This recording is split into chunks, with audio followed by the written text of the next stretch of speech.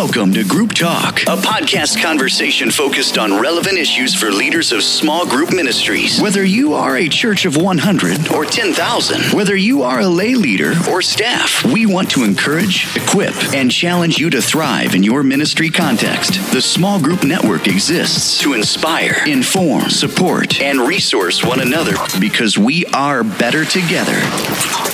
Now, let's get ready for today's episode of Group Talk. Well, welcome to Group Talk. Thank you so much for joining us today. My name is Carolyn Takeda, your host and the Executive Director of Small Groups at Calvary Community Church in Westlake Village, California. Well, earlier this year, I received a phone call from a writer who was compiling some data about small groups and discipleships in churches across the United States. And it was just an interesting interview because he asked me some questions that kind of got me thinking. And he asked questions about, where's discipleship happening in your church? Where is it not happening? What is the goal of your small groups ministry? And how does that work? And I'm pretty sure that I answered most of the questions the way most of us would answer. I included, words that come from the Great Commission, the Great Commandment. I kept throwing in the word discipleship, helping people become like Jesus, which is another way to talk about becoming a disciple. But then he asked me probably the most provocative question that I've been wrestling with. And I think all of us in ministry ask ourselves this frequently. And if you're not, you probably need to be. And the question is this: how do you, as the small groups pastor or director, know that people are being discipled through small groups? How do you know if it's happening? We want to believe it's happening, but then how do you really know if it actually is happening? How do you measure that? What are the elements of that? We all would agree that making disciples is the end goal, and that's, of course, our mandate from the Lord. But these are such critical questions for us as point leaders to explore and to pause and evaluate. Are we making disciples in our small groups? And what would that look like? So that is our topic today, and I'm so glad to have our discipleship expert and my friend Reed Smith on the program today. Thank you, Reed, so much for being on Group Talk. It's great being here today with you. Well, Reed has been equipping group leaders for effective discipleship making since 1996. Wow, almost 20 years. It's amazing because you look like it would only be 5 years, right? He was part of the Small Group Network from the very beginning, which is where we met. He served as an area leader for the Northwest and then in South Florida in 2008. That's when he took a role serving in the discipleship ministries at Christ Fellowship Church in Palm Beach, Florida, which currently has 8 multi-sites and over 400 staff. So it is a large church. And Reed, now you're primarily on one campus now, right? I am. I'm located at our Royal Palm campus, which is the second largest of the campuses. Which say you only have, 10,000 people there? Something like that? So on any given weekend, we'll have on average 4,000 people attend our 5 services here, but we have about 6,000 that will rotate through on a monthly basis. Wow. And you've been in small groups almost the whole 2 decades, so 20 years of lots of experience, which will be really helpful. Reed also serves churches as a pastor, consultant, trainer, and he's a contributing author for smallgroups.com and Lifeways Ministry Grid. I used to read articles that Reed wrote back in the day when I was a brand new small groups director. And he is not only one of the sharpest guys in small groups ministry, but also one of the nicest ones. And I have a quick story, Reed. I'm going to embarrass you telling a quick story about when we met. So we met, I think, about 8 years ago at a small group network thing, really early on through Steve Glayton. And doesn't it seem like Steve Glayton, like all roads lead to Steve or through Steve or connect? Yes. It's true. I think it's that whole kind of 6 degrees of separation. Instead of Kevin Bacon, it's really Steve Glayton. Right. It's when true. It comes to small group land, it is. Yeah. So we were at this small think tank type of gathering. There was only like 25 people there of small group point leaders. And Steve and Saddleback were hosting us. And it was my first time at an event like this. I'd only been in small groups ministry for a little while. And Steve, out of the blue, asks everyone in the room, hey, why don't you guys prepare and deliver a 10-minute talk on a topic related to small groups on video that we'll tape. So I don't know if you remember this, Reed, but I was like completely freaking out. But you and others in the room were barely even blinking. You were like going through your computers, looking for your best talk, thinking, this is no problem. And I didn't have any talks in the can. I didn't even know what the heck I was going to do. So I go to Steve and I say, I can't do this. And Steve, of course, my mentor and friend, tells me, no, you can and you will. And so like a good big brother in ministry, he kicks me in the butt and says, you go do this. And Reed saw me struggling, and we had just met the night before. We chatted about ministry, and he was so kind. So I asked him for help, and he talked me off the ledge and was really gracious. He sent me a bunch of articles that night. I had like 1 hour to prepare this thing, and blog posts, and he just helped me put together a talk that I did on authenticity in groups, which by the grace of God was apparently well received, but it was very authentic, certainly, since I did it this way. I do remember this, Carolyn. Yeah, so I was just panicking on the inside. So you were taking care of all the stress for me, expressing that. I was experiencing it vicariously through you. So, yeah. But we delivered. We did. On the assignment that Steve spontaneously gave us that day. So I do remember. Yes, and after that, I was like, Reed became one of my favorite brothers in small groups ministry. So it's an extra pleasure for me to have you on the program. All right, so let's talk discipleship, which is the heart of everything we do and everything that the church is about. So, of course, all of us would agree that we want God to help us, help our group members disciple one another and to disciple people in our areas. But let's start with the definition. You know, when we talk about discipleship, people mean a lot of different things. So how would you define discipleship? Sure. Great question. I whenever I think of discipleship, I think of the Great Commission. And then I think of the combination of the Great Commission and the Great Commandment. The two obviously go hand in hand, because as we're living out the Great Commission, what that looks like is we are loving God with all of our heart, soul, mind, and strength, and we're loving our neighbor as ourselves. And the one explanation of the Great Commission, which has always stuck with me, is something that I learned from an old professor at Fuller, which is where you're pursuing your master's degree, as I understand. Very, very slowly, yes. Yeah. And Arthur Glasser, a renowned missiologist at the time, I remember him explaining the Great Commission, really sharing the transliteration of it in this way and saying, here's really what Jesus was saying. He was saying, in your everyday going, you go, that was a command, then you make disciples, that was a command, and the way that you do this is by baptizing people in the name of the Father, Son, and Holy Spirit, and teaching them to obey everything that I've commanded you. And it's that last part of it which has always been special to me, because that word teach in the Greek terrain is really a teaching by modeling. It's a doing life together. And really that was the command that Jesus gave to all of us as his followers, because as disciples, we're students and followers of Jesus. And the way that we follow him is we live out the Great Commission. And what that looks like is we're loving on other people in the same way that Jesus did with us. So discipleship really is the Great Commandment and the Great Commission in motion. Discipleship is evangelism, and evangelism is discipleship. They're inextricably intertwined together. Yeah, and I love what your definition with the teaching piece of it. I think, unfortunately, over the years, I think some churches and some probably group life as well has taken that teaching piece to mean more informational than necessarily life on life. So let's unpack that. So then teaching others to obey those things, there are some activities or some pieces that are really connected to that, right? Beyond just sitting and doing Bible study. It's true. And practically speaking, really what I think that looks like, the way I've explained it to people in groups, is they're going to be connecting with each other, they're going to be learning together, and they're going to be serving together. And the strength or health of each one of those really affects the other.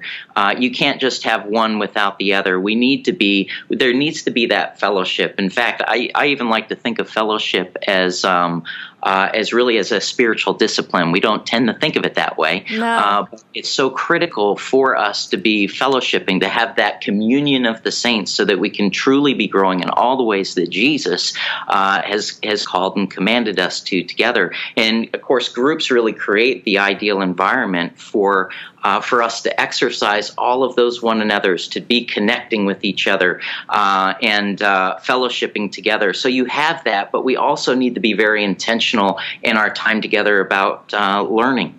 diving into God's Word together, challenging one another, sharing perspectives, and encouraging one another in the faith. And then there's the serving piece to that. So we have the connecting, we have the learning, we have the serving. Serving is really that life-on-life application. It's oftentimes stepping outside of our comfort zones, and it's really, bringing to life all of those things that we learn together in God's Word, that we learn together through those dynamic discussions that we have in our Bible studies and in our group life. But it's bringing it to life. And if we don't have that piece to it, if there's not the practical outlets of us living it out together, then there's something that's going to get short-circuited in the group life. And you'll start to experience that, I think, in the group health. Not only the impact of it on the group members, but also the impact of that group on the world around them. So connecting, learning, and serving. Do you think there's some activities that automatically qualify as discipleship and others that are like stepchildren? Like, for example, okay, if you gather together to pray or Bible study, that seems like no-brainer. Of course, these are discipleship activities. Yeah. If you hang out and have a barbecue, go watch a movie together, play a board game, or just sit around having coffee, is that a discipleship activity? What qualifies as a discipleship activity and what does not? Yeah, this is where I can't help but steal a phrase from North Point, and I love the way that they put this, where a win for them is any movement toward Christ, and any one of those examples that you just shared, Carolyn, could be something that would be catalytic for somebody in terms of helping them move closer to Jesus. Maybe it's one step, maybe it's 20, but at the end of the day, there are things maybe that for us as believers come immediately to mind that are ideal in terms of helping us grow in our relationship with Jesus. We think of prayer, we think of Bible study, we think of those sorts of things. But depending on who the person is and where they're at, just being able to sit down with somebody who's a little bit further along in their walk with Jesus than they are for a cup of coffee, or solitude or worship or any one of these sorts of practices, spiritual practices, whether well known or not known very well at all. God uses anything and everything, I think, to help us grow closer to Him. And I think we can too, as leaders and point leaders in group life. And that's where I think it behooves us to know who it is that God has placed in our group. What are those love languages in our midst? What are those, where are people at? And what are those things that resonate with them and are really going to help them to take that one next step that's going to help them experience greater intimacy and depth in their walk with Jesus. Yeah, I think that idea of process, that step thing, is so critical. Otherwise, it can get kind of legalistic, right, Reed? I mean, we can say, have a checklist. This qualifies, this doesn't qualify. But maybe I've come to look at it as almost an intentional, like a heart issue.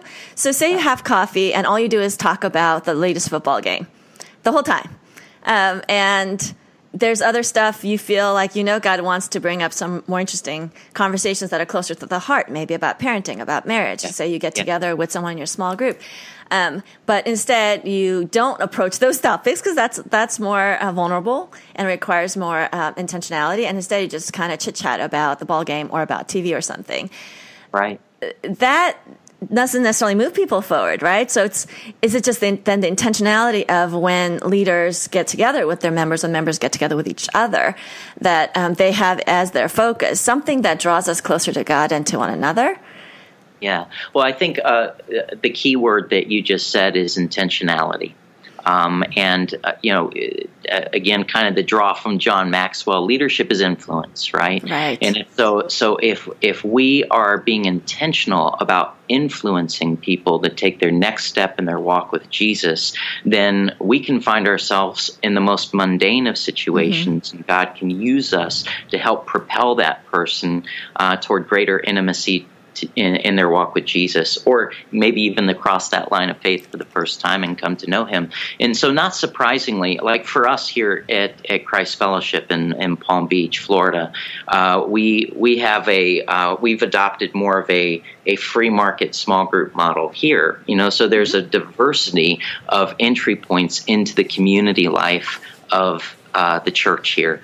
And not surprisingly, some of the more effective groups evangelistically are the ones that have a shared interest in them. What comes to mind is there is a women's walking group. And I need that. His group has grown rapidly in a very short period of time. I just hosted a big Connect event here at our Royal Palm campus, and not surprisingly, there were two groups that had the greatest number of signups. One was a women's fitness group, and one was the women's walking group. But women's walking group is the one that has really struck a chord with many ladies, not only because they see it as a great opportunity to connect together, but it's also, God has really used this as a great opportunity for them just to be able to go across the street to their neighbor and say, hey, I go walking with a group of ladies from my church every Saturday morning. Would you like to join us? So there's no hidden agenda. It's just very natural. They don't do a Bible study while they walk? They do pray, but and they include a devotional on the front or tail end. But otherwise, it really is just natural, relational, and to your point too, discipleship is really an organic process, right? It's not linear. We can't prescribe. I think as leaders, we need to give some direction. Sure. But we can't be too prescriptive with it. And that's where I think it does come down to a conversation. It's a very heart level sort of conversation to, again, kind of get a sense as to where is this person? What needs to happen in their life that's going to help them to draw closer to Jesus? Because there could be unforgiveness that somebody's harboring.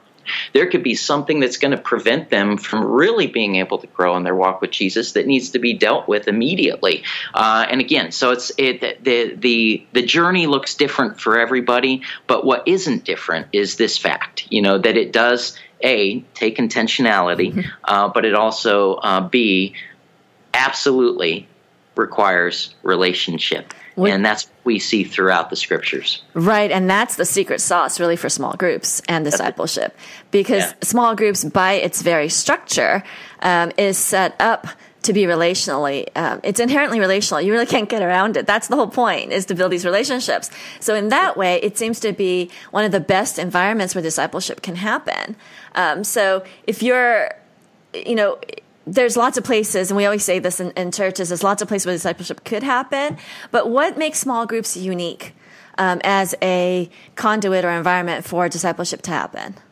Yeah. Well, groups, I believe, are the ideal environment for biblical community to grow.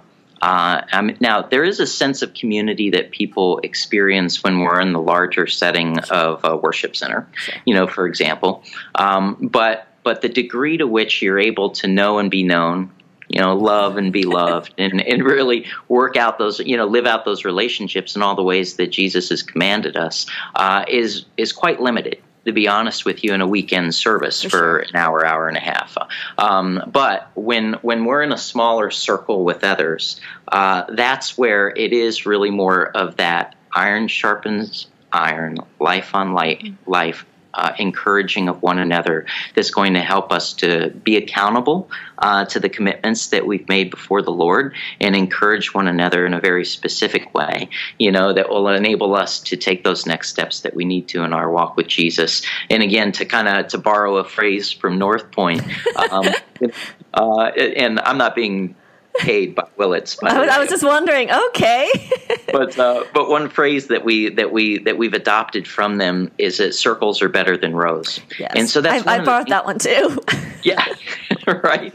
And that's one of the things we really like to instill within people in our front end assimilation process that we call the journey, which is formatted in groups purposely so that we can begin to instill the DNA, of relationships in the discipleship process with people here at Christ Fellowship. And we really just beat the drum of relationships with them and talk about how, hey, rows are important. That's the temple courts. But we believe that you are going to grow the most in a circle. And so you've got to have the combination of both the temple courts and the house to house. And what that looks like for us is groups. And so it's all really a setup to help people take that next step where they can plant themselves in a group which really provides the soil where we can sink our roots in our relationship with Christ. And the groups piece, I think, has become even more critical in the last few years as people feel more disconnected, even with the influx of social media and all these other ways of connecting. I recently read an article from Leadership Secular Magazine that talked about how we're so connected and yet the most isolated and disconnected. Yeah. And you can have that in a church. It doesn't matter if it's a church of 50. You can be not known and not allow yourself to be known, not be vulnerable, as well as a church of 5,000. It's really about creating environments where people can feel safe. And groups are unique for that. And the other piece, I think that over time, as we are more disconnected as a culture, it takes more time to build trust. It does. And so if you actually can spend time together hanging out at the barbecue, and unplugged time. I loved how you said earlier that fellowship is such a critical piece, because sometimes we think fellowship is kind of like the warm, fuzzy, and not as valuable as, deep theological study. But people have to want to be there. So that's when, the relationship, the fun factor ends up being really critical, because that buys you time to be in people's lives long enough to hold them accountable, long enough to see what God's doing in there. Yeah, so some of those pieces, anything, other stuff come to mind? Well, I mean, I think one of the first things, my mind just went right to the Nicene Creed when you were, Oh, yes. Oh, now we're going highbrow. Yeah. We moved off of North Point. We're going really highbrow now. Yeah. Is the communion of the saints, yes. though, and there's a reason why that's in the Creed, and that's so critical. And I think that particularly in North America, that has been downplayed, and that's one of the reasons why I like to bring that back more to the forefront and talk about it more as a primary spiritual discipline for us, because it's not an optional thing.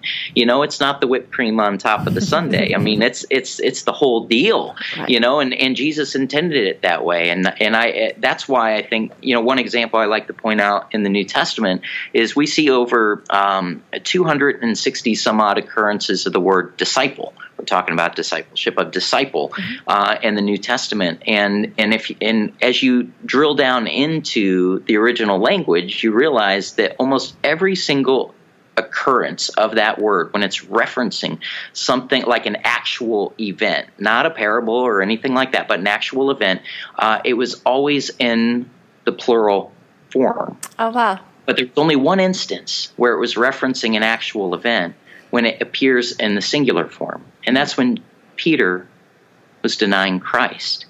So what does that say about the importance of discipleship as a community activity? Discipleship really is communal by nature. We can't follow Jesus alone, and in a way, I think in the Western mindset, in particular, we almost see that as an option, and in the minds of some, a preferable option, and because the greatest enemy to building those kind of relationships that are necessary for us to experience the fullness of life that Jesus wants us to have is time. Time is the greatest enemy. For sure. To relationships, but that's an essential. It's a must. Yeah, I think it's time, and my second would be time. Okay, because busyness is a huge factor, and then would be maybe fear would be the second one, because it's risky. It is risky, and truth and trust go hand in hand. You need to be able to trust the people that you're with to be able to tell the truth and have the truth told about yourself to you too. And this is where I think, one of the keys I think to being an effective group leader is being authentic, being real, and that takes a courageousness. It takes an intentionality. But there are things I think as leaders that we can purposely do to cultivate an environment where biblical community can grow. And an essential ingredient to that, absolutely, is going to be authenticity. One quote that has always stuck with me from John Ortberg. Wow! Now we've gone back to California. Well, I'm bouncing Northern California there. Okay. Because he talks about in his book. Oh shoot, we're frozen.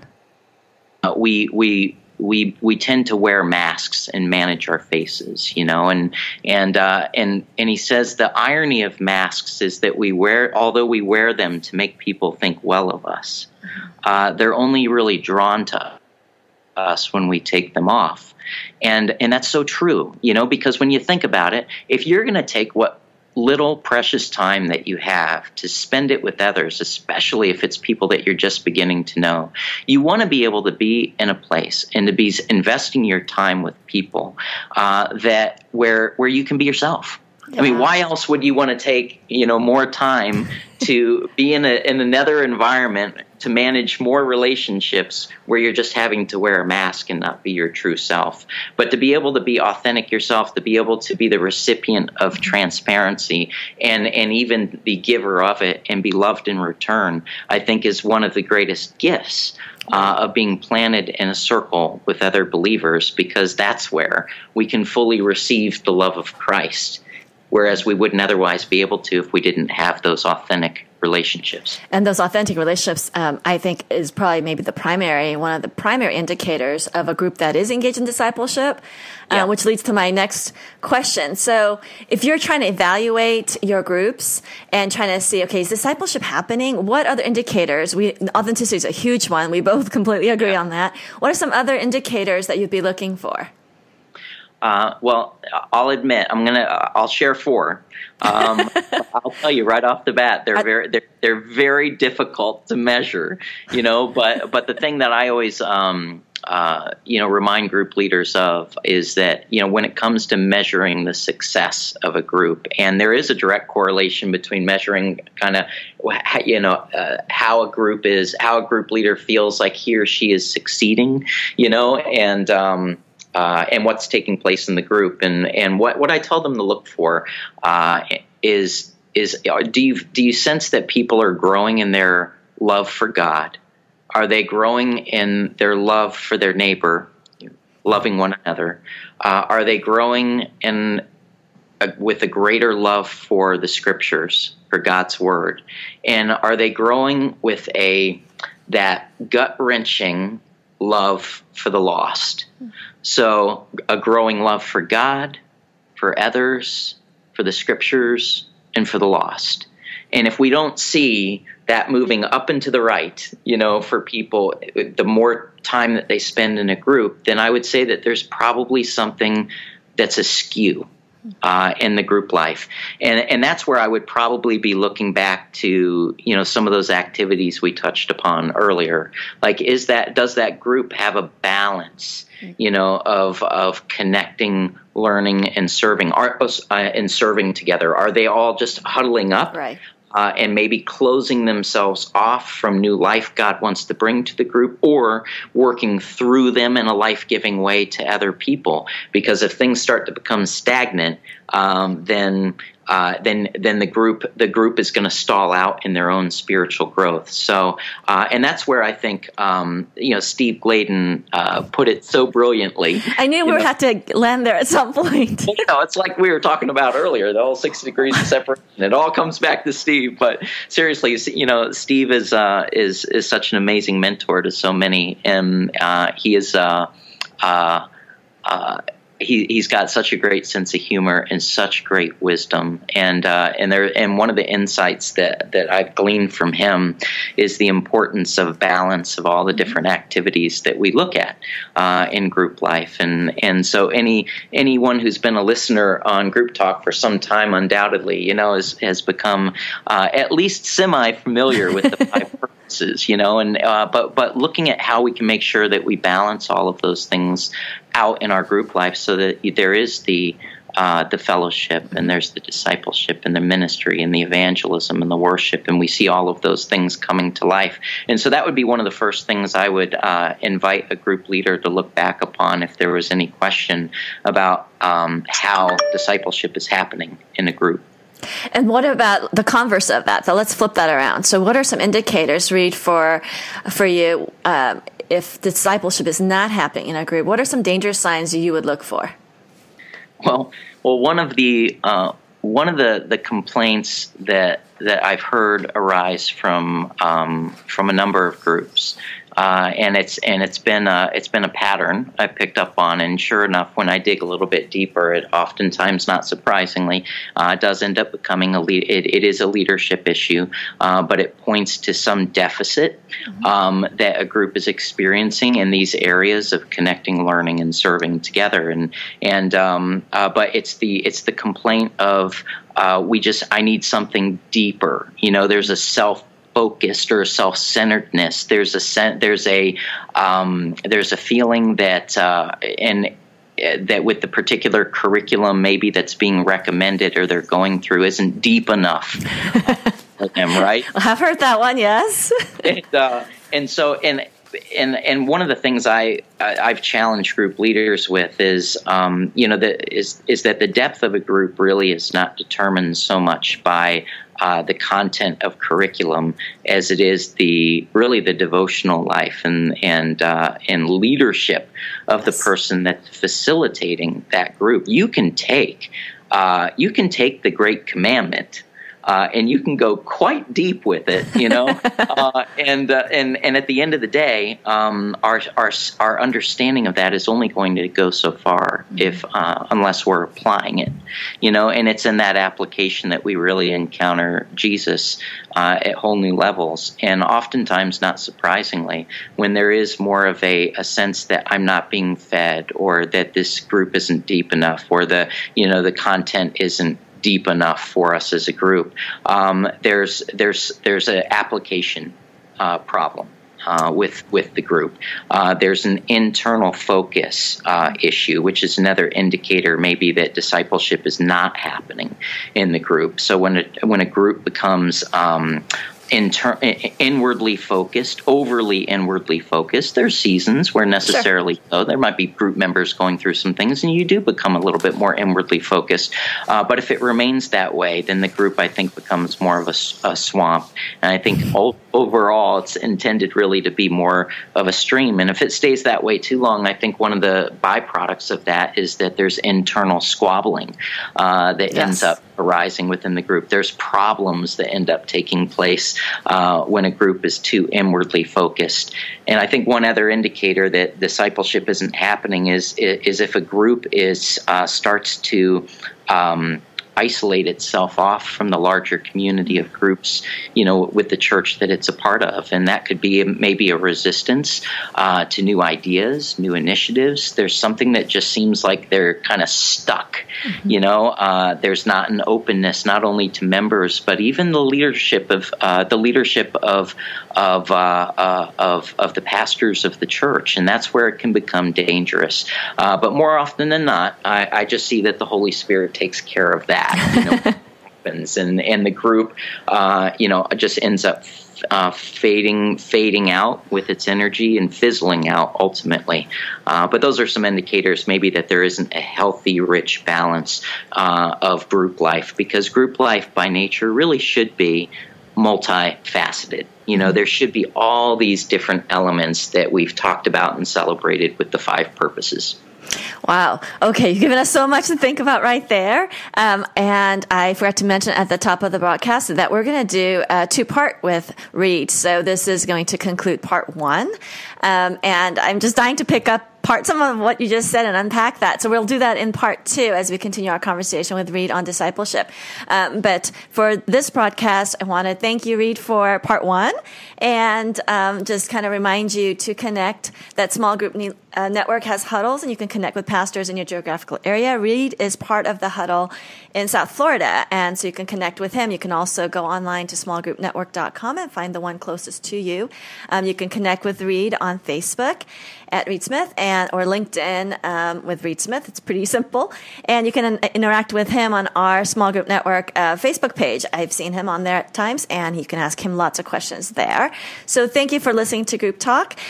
We will check in with you next time as we continue this conversation with Reed on discipleship and small groups. Thank you for listening to Group Talk. We invite you to subscribe to the podcast through iTunes so you can get new episodes downloaded automatically. Also, if you wouldn't mind doing us a favor, please rate the podcast and leave comments so other small group ministry leaders can easily find us. To connect with a small group network huddle in your local area, read our blog, join us on Facebook, or access additional resources, visit our website at smallgroupnetwork.com. Remember to use the hashtag when engaging with your social media channels. Thank you for your support.